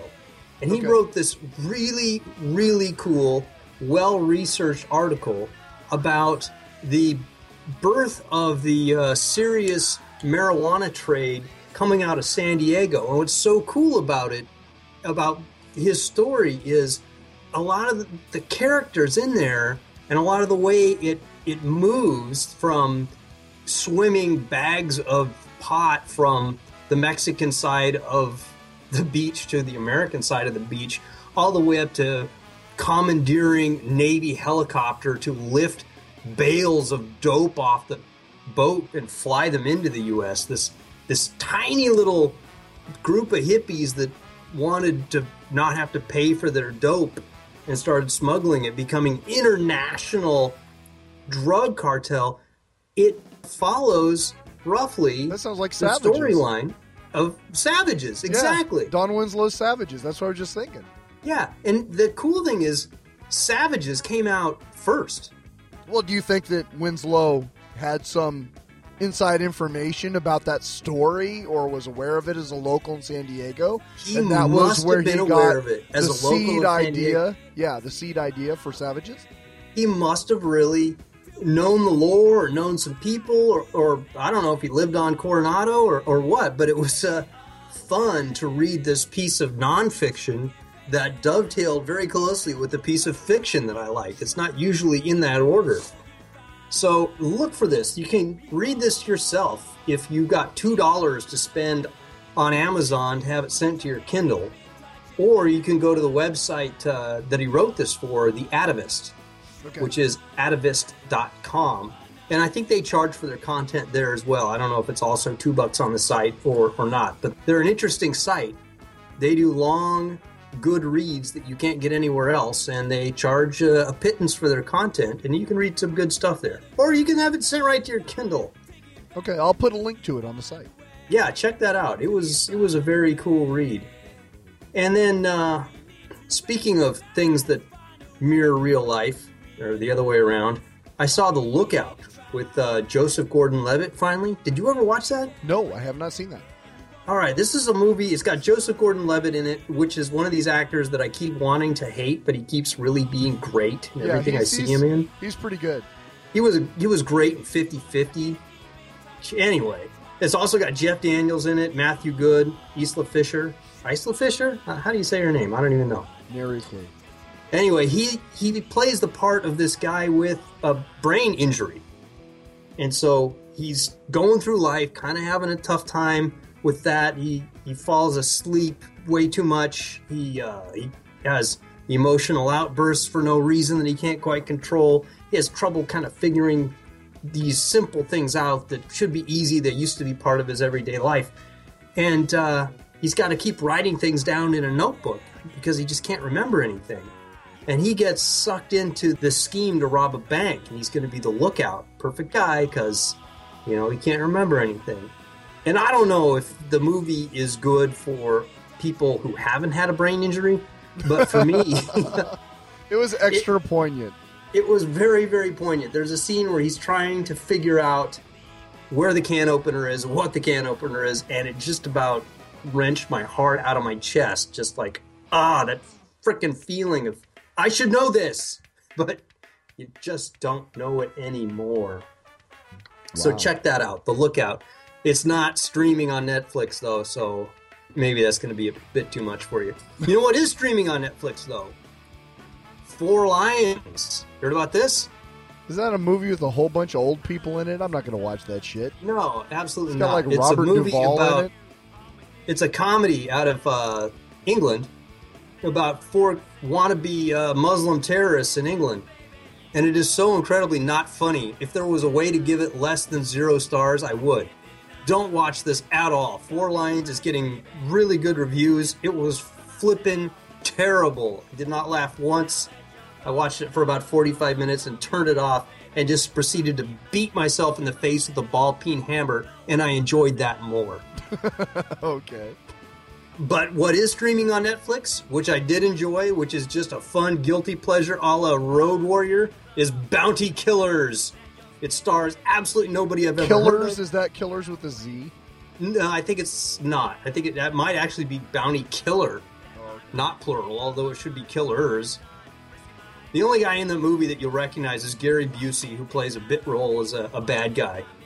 But it's after the inevitable nuclear apocalypse, and corporations are running the show, squeezing the life out of what's left of the world, and there are bounty killers out there who get paid a bounty by the rising virtuous underground to go and kill these corporate overlords.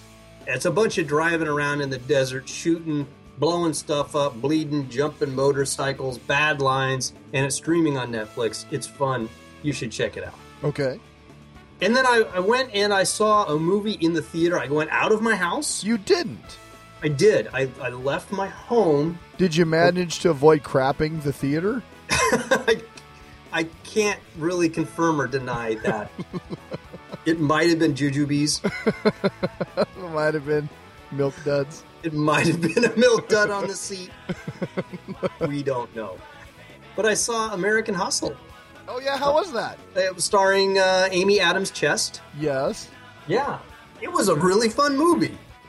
I gave it 5 stars. It looked like it was I think the fun. hype is worth it. I laughed. It was engaging. It wasn't too long for you? Was it? No. Remarkably enough. I know you don't like any movies that are over like 72 minutes. Yeah, 71 is really about my limit. But, damn, man. Go see American Hustle. It's a fun movie. What's it about? It's well acted. What is the plot, essentially? The plot is the Abscam plot. It's a scam movie where they start out scamming people, and then they ended up getting arrested, and then the cops are going to use them to scam some other people, and then those people get them involved with scamming some politicians, and it just keeps getting bigger and bigger, way, way out of control.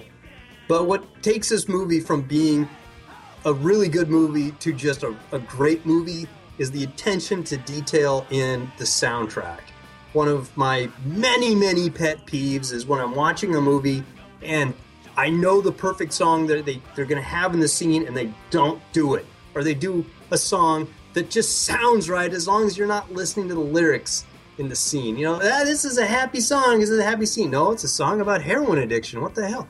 They nailed it. They really did. They nailed it with the soundtrack. They nailed it with the acting. The story was fun. Check it out. Go see it. Cool. Yeah, I want to. I'm looking forward to that film.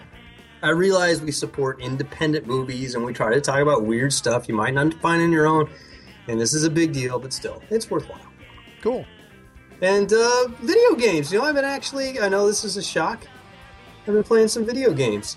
Right now on Xbox. I don't know if when this podcast comes out, it's going to be this way. But right now on Xbox, they're having a sale on Far Cry 3. And you can get Far Cry 3 Blood Dragon for $5. And you can get Far Cry 3, the main game, for, I think, like $15. Okay. Far Cry 3 Blood Dragon is a hoot. It is an absolute fun, funny I don't want to say homage, but maybe it is an homage to 80s video games and 80s movie plots where it's just bad acting, it's ridiculous plot, it's the graphics, the sound effects, the whole thing is absolutely horribly wonderful. And Far Cry 3, the main game, I can't really speak to yet because I've only played it for a couple hours. It seems pretty cool, but I'm still trying to figure out how to craft things and kill people with knives. Now, I also downloaded Blood Dragon, and I haven't had a chance to play it yet, but here is the freaking amazing cool thing about it. What? The person who was brought in to help design the game is none other than Jason Eisner, the director of BoneBat Film Fest 1's smash hit Treevenge. Treevenge! This is the guy who did Treevenge. This is the guy who directed Hobo with a Shotgun. Jason Eisner is the shit. And to bring his filmmaking sensibility to a video game add-on is freaking sweet beyond belief. And it has this garish 80s neon vibe to it. And as I understand it, there are characters from Hobo with a Shotgun that actually make an in-game appearance in Blood Dragon. So how cool is that? Awesome shit. This game has so many knowing winks and nods to other things. It's great. And for only $5, it's $5. You it's can a standalone. You don't have to buy Far Cry 3 to buy and play Far Cry 3 Blood Dragon. It's a standalone. Yeah, it's you can seriously do no wrong with this purchase. So please take advantage of this. Word up. And finally, well, you're not done? Good Lord. What? No, I'm not done. There's more. We got books. We got movies. What else do we got? Music. That's right. Okay. There is a band that is called Two Steps from Hell. And I don't know how to describe this band beyond orchestral, choral, video game music. They make big, triumphant sounding music that sounds like it's from a movie you never saw or a video game you never played. And I stumbled into this band because I was trying to find orchestral music or choral music that had that big epic quality to it, because that seems to be what Barbarian Child, one of my kids, is into, and nailed it. So check out Two Steps from Hell. It's if you want to hear a little something different, you want to hear exciting music, and or if you just like video game music, because that's what it sounds like to me. Check it out. Cool. I will look for that. That sounds fun. All right. So I've said my piece, and I'm looking down at the show notes, and apparently you have done nothing but play with yourself. I have done very little, man. And, if I'm thinking back, it's just like the holidays after the Film Fest stuff and kind of took a little time off. I've been watching a lot of football, obviously. So I haven't been doing a lot multimedia-wise. A couple of things. First of all, got a game for Christmas from Fantasy Flight Games, the board game Elder Sign, which is totally kick-ass. It's for up to 1 to 8 players. The 4 members of my family played it. And you each play some sort of investigator or detective that has some sort of abilities against the occult arts. And you are working together to keep Cthulhu or any other Lovecraftian denizens from taking over the world overnight. And it's super fun because you're basically battling against the clock with cards and dice and trying to defeat, say, Cthulhu or whoever it is, because there's variation in the game. And it's just a lot of fun. We had a good time playing it. It took about 90 minutes. I think the game runs about $40. Really high quality board. All the chits are really nice. Great art. And it was a lot of fun to play. So I would recommend Elder Sign from Fantasy Flight Games. The other thing that I just finished up, comic book wise, I've been kind of catching up on a few comics. I've been reading Saga from Brian K. Vaughan, who did Why the Last Man. And it's this crazy sci-fi fantasy sort of a saga, I guess, up to the title, that it's almost hard to explain. It doesn't explain a lot itself. It throws you right into the midst of this chase and battle and war, and all this stuff is going on, and it's absolutely crazy and very satisfying and fun to read. So I'm digging on that. Also, the series FF is just about to finish with issue 15, and what FF is it tied in with the Marvel Now stuff of Fantastic Four, and basically the Fantastic Four went on vacation in another dimension. Sure. And they left a surrogate Fantastic Four to watch the fort. And so it was She-Hulk, Ant-Man, Darla Deering, who is like Lady Thing, and Medusa from the Inhumans, who are watching over this school of super intelligent kids who are like all the children of these geniuses and supervillains and stuff like that. All right. And what brought me to the series is written by Matt Fraction, who's done a lot of work on Iron Man and stuff like that.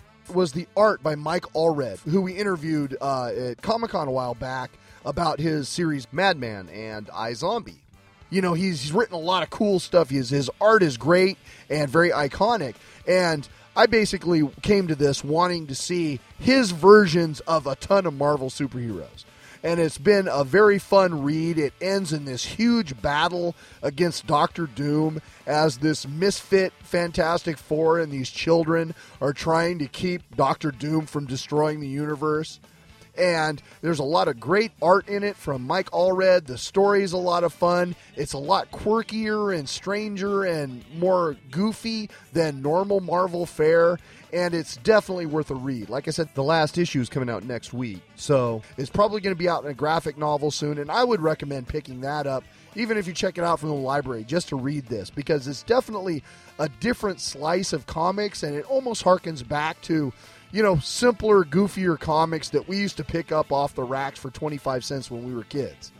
You know, there's a seriousness now to a lot of current comics that just wasn't there back in the old days with, you know, there was Howard the Duck and shit on the racks back then.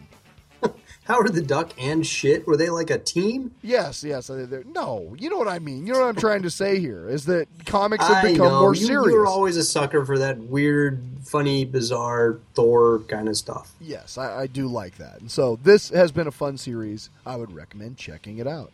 You know what we didn't talk about, which we're both completely into? What's that? Archer has premiered. I haven't seen it. I watched the first episode just before we started recording. And? They still got it. It was funny. And when you watch it, the last 5 minutes, maybe 3.5 minutes, is this amazing montage of this in Archer's mind. He like has this thought, and it's essentially an action movie. And I'm not sure if some of the scenes in his little brain are lifted straight out of other movies, or if all of them are lifted straight out of other movies.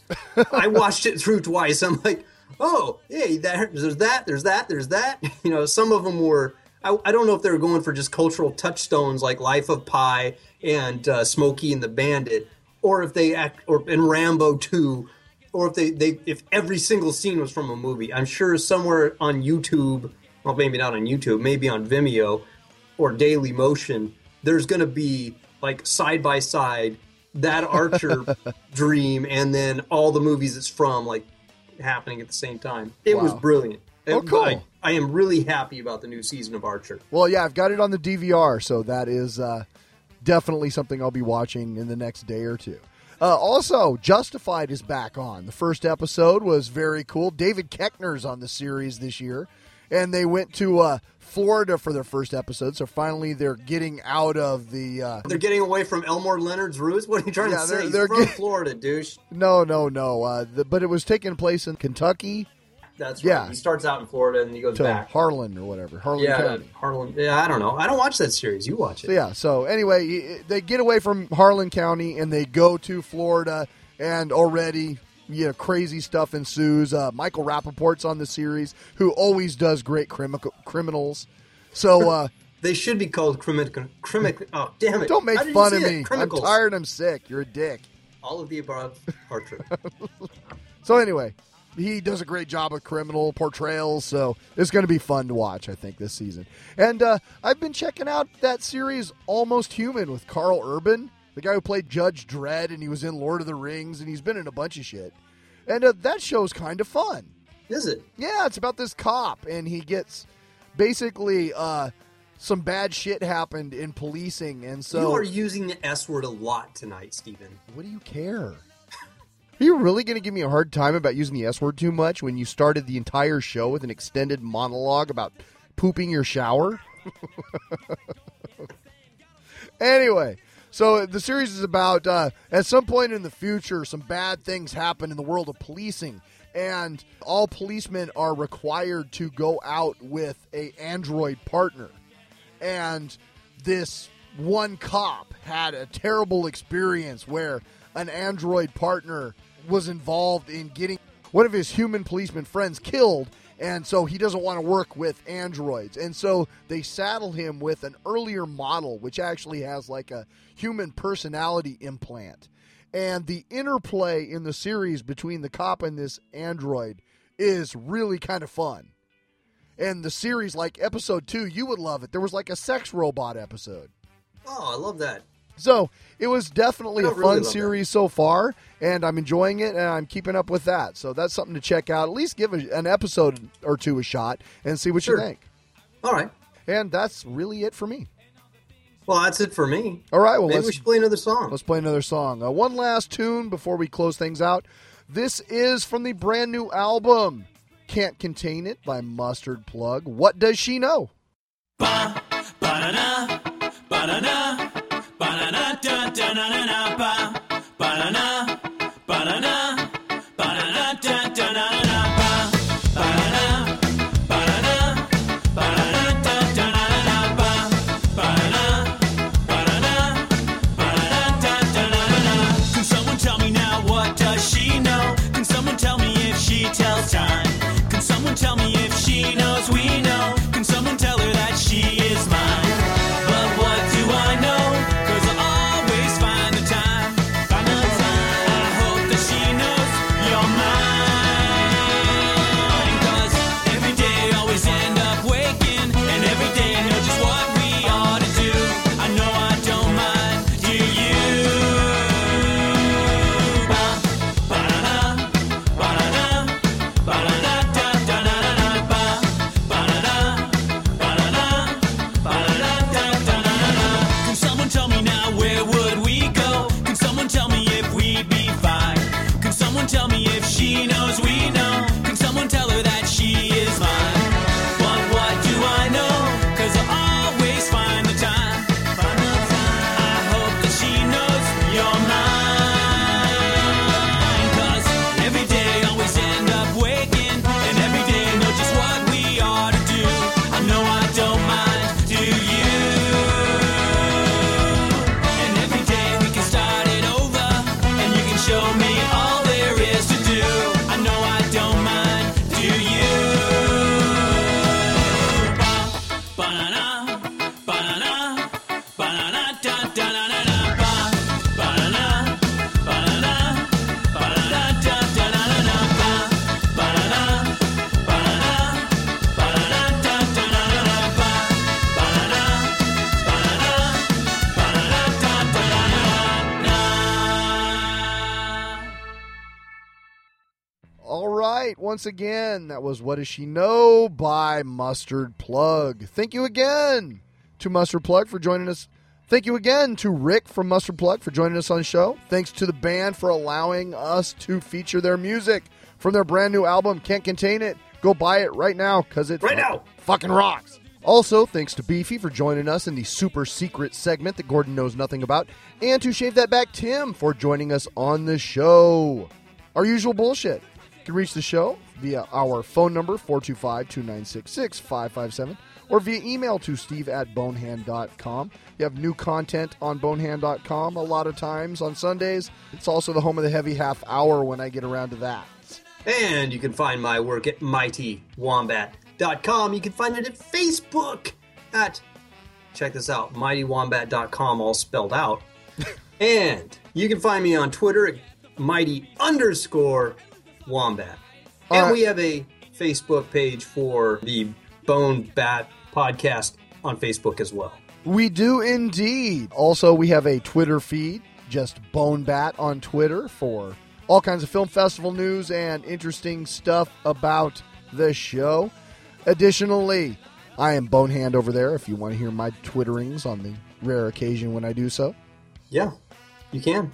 Or you can just go to our Facebook page and ponder Cormac McCarthy in the news. Yeah, we've been posting a bunch of weird stuff over there lately. That's kind of become an interesting place to check out. And you should swing by it because Facebook only sends it to 30 of you a day. So Right. they really got that shit clamped down. It is kind of annoying. The fact that I'm following a page, so clearly I went to the trouble of clicking like on it so that I could find out stuff from that page, and yet they don't put it on my newsfeed. No, yet I see ads for Kmart. Yeah, stuff that I don't care about at all. But they're like hostage takers. Like, nice content you got here. It'd be a shame if something happened to it. You know, Yeah, you got to pay protection money to get your content out. So yeah, swing by the BoneBat Facebook page every once in a while and see what we've got there. Gordon, a lot of times, will post some art there. There was a sweet piece of art just the other day I noticed. That's right. That's going to one of our supporters. Yay, Kickstarter supporters. We love them. They're awesome. I'm drawing stuff for you. Woohoo!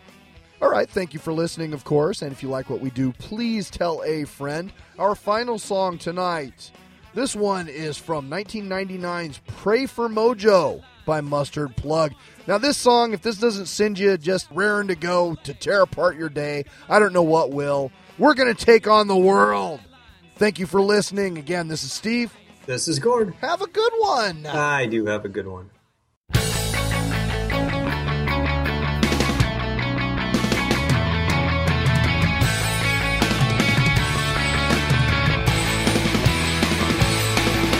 Open up ears, bumping up their soul that never ends up bumping the place for you now. Started back in 91, stopping just before I couldn't stop myself, didn't know how. Then we began playing shows and get started tapping their toes. And people kept asking for more. And even though we really sucked, we kept it up, didn't give a fuck, cause that's what the music is for. We're gonna take on the world. Come on, every boy, every girl. We're gonna take on the world. Come on, every boy, every girl.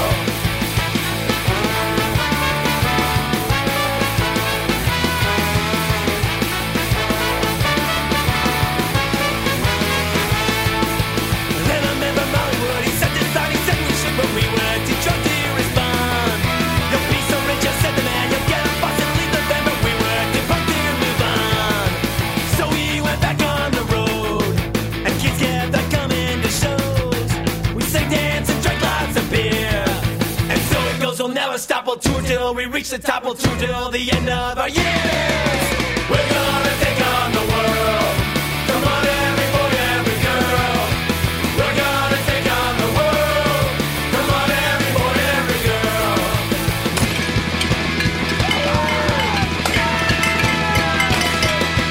We're gonna take on the world. Come on, every boy, every girl. We're gonna take on the world. Come on, every boy, every girl. We're gonna take on the world. Come on, every boy, every girl. We're gonna take on the world. Come on, every boy, every